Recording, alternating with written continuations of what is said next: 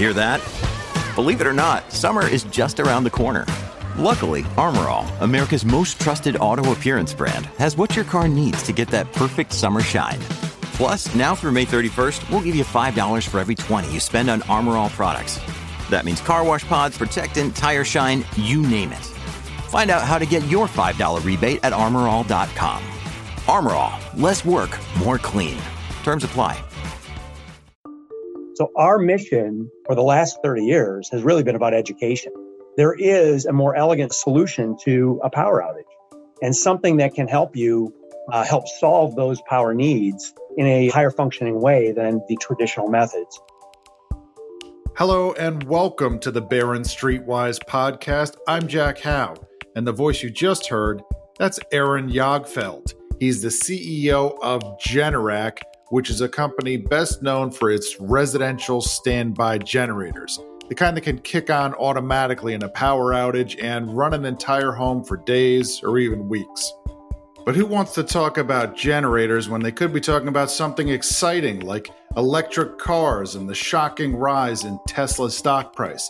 The answer is anyone who's been paying attention to Generac stock, because over the past year, it's up 247%.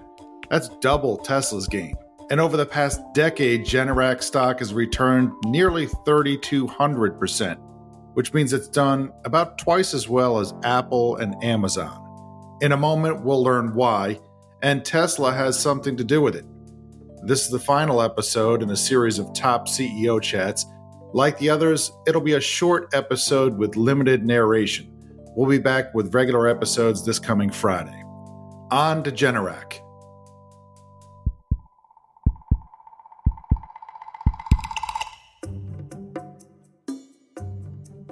Many people use the words engine and motor interchangeably, but those words can also refer to totally different things. A traditional car uses a combustion engine. It ignites fuel to create motion, and then it transmits that motion to the wheels using a mechanical system called a transmission. A Tesla, on the other hand, doesn't have an engine, but it does have electric motors. Those can turn battery power into motion. Don't ask me why traditional motorcycles aren't called engine cycles since they're powered by engines, and why electric motorcycles aren't just called motorcycles since they use electric motors. Anyhow, a typical home generator resembles the combustion engine in a car, except instead of transmitting motion to wheels, it converts the motion to electricity. There are portable home generators that burn gasoline or diesel fuel and can power a handful of essential appliances like the refrigerator. There are also standby generators that can power entire homes. Many of those run on propane or natural gas. Generac created the market for home standby generators decades ago, and today it controls an estimated 3/4 of the market. So if Tesla is in the business of eliminating combustion engines and Generac uses combustion engines, why would the rise of one be contributing to the success of the other? It's because of the growing electrification of homes. Electric car owners, after all, charge their cars at home, which raises their electricity usage. The same is true of those who replace, let's say, gas-burning lawnmowers with battery-powered ones, and homeowners who replace oil or gas heat with electric heat pumps. All of these people are burning less fuel but drawing more electricity. And that, combined with more people working from home during the pandemic and more extreme weather events, has strained some electric utilities. Last year, U.S. power outages jumped 73%. And that means that at just the moment when homeowners are increasing their reliance on electricity, their electricity supply has been growing less reliable. I know what you're thinking. You don't need a combustion engine to provide backup power for homes. You can use batteries, like the Tesla Powerwall. And you're right, Generac even sells its own batteries for backup power.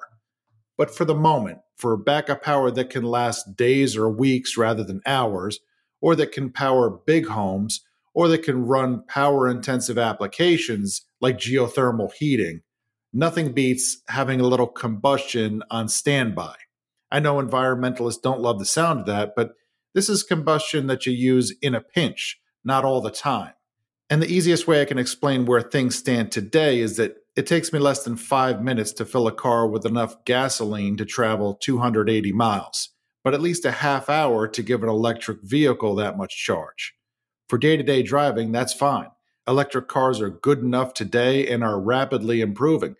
But for homeowners who are going green, standby generators can still make a lot of sense. And that helps explain why generator sales are soaring. Generac's backlog is estimated at 8 times what it was in 2013, the year after Hurricane Sandy. And that's enough of my motor mouth. I asked Generac CEO Aaron Jagdfeld to explain in his own words what's behind the company's success. Our business is underpinned by power outages and concerns about power security.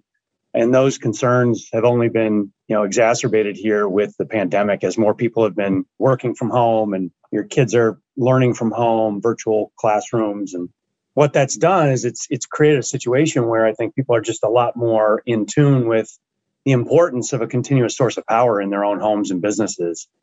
And so as they experience outages from, could be weather events, grid failure, component failure, the grid's aging and is underinvested in, things get really primitive very quickly when you don't have power, especially in today's world where we're basically trying to electrify everything in our lives, right? Tell me a little more about that electrification.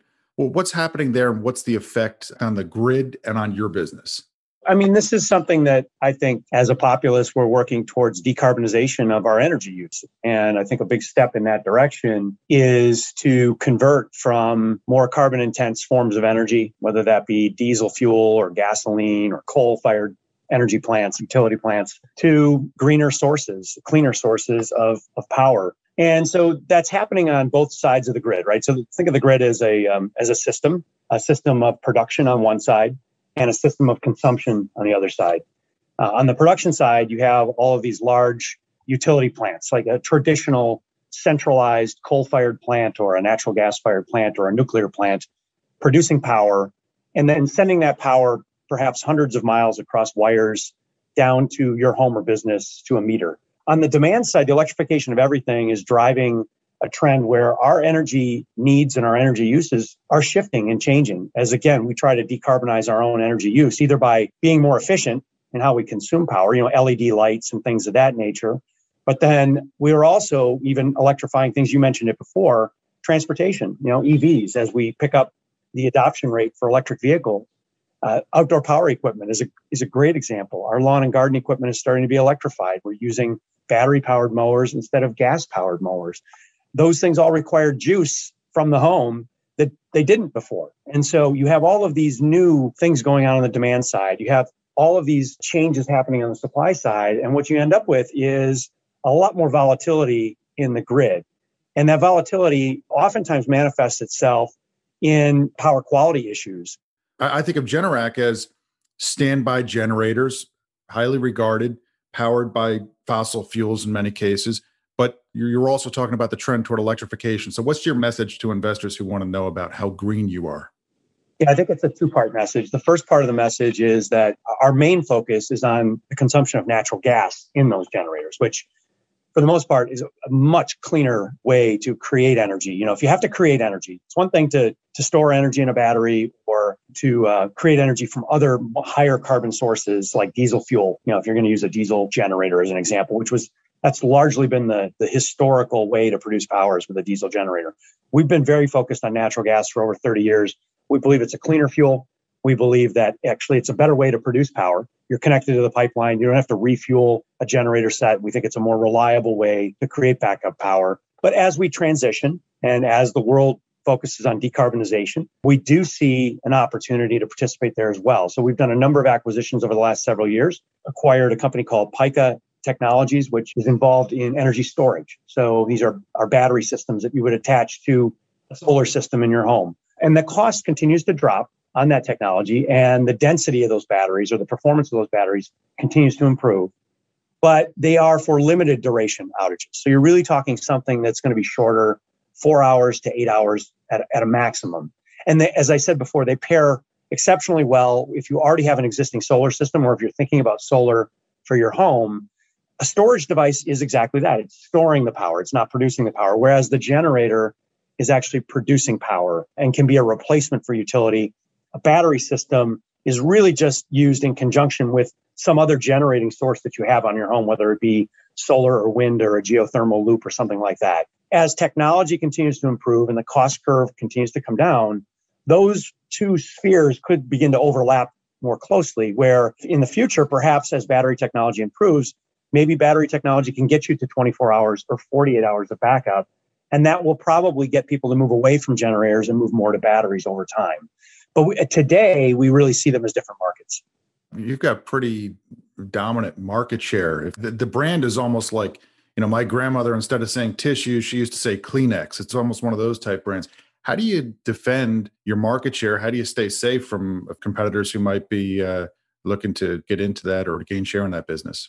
Yeah, it's been a tremendous business. We invented the category almost 30 years ago. We produced the first kind of residential, permanently installed generator set. Prior to that, you would solve that problem by buying a portable generator that uses gasoline, and you'd have extension cords, and they're kind of loud, and they're not going to power everything in your home. It's really for a bunch of limited things. And obviously you've got to be home to run that. So we developed the category because people were asking for a different solution, something that could work off the home's fuel system if you had natural gas or propane, something that was automatic, as I was saying before, and then clearly something that could power the entire home. So you didn't have to make any trade-offs about what gets backed up in the home. Where we found ourselves here 30 years later is a really interesting place. As you said, we have a fantastic market share, but the way we think about the market is not about so much the share of the market. It's about creating new parts of the market, right? So today, only 5% of US households have a home standby generator. 95% don't. And a lot of that continues to be around people not really understanding that a product like this exists.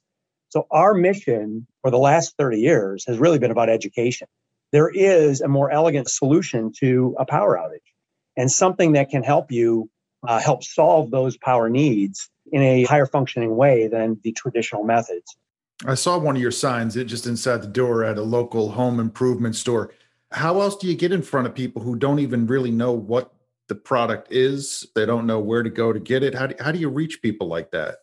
It really comes down to getting share of their eyeballs. How do you get in front of them, whether it's that sign in the retail entryway, whether it's a digital ad, whether it's an infomercial. We have a number of infomercials that play throughout the day on many, many stations. And so when you explain what you do and you explain how the product works, it's amazing the kind of interest level you can create just from a simple conversation. So our world has been about how do we create that simple conversation throughout the tremendous amount of different media that you can use to reach people.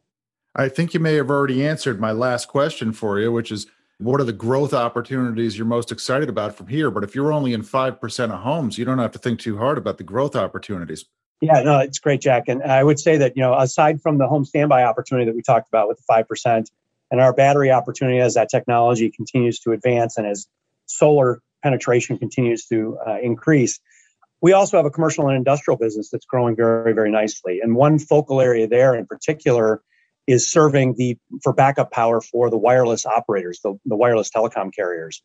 We're the number one operator in that space as well. So when you see the cell phone towers along the highways, oftentimes you'll see a Generac generator on those towers. And as the carriers shift to the next generation, the 5G technology, it's going to enable a whole host of high-functioning technologies, automated driving, drone delivery, robotic surgery. All of these really cool technologies are going to run on the backbone of the new 5G network that's being built out there by all the carriers.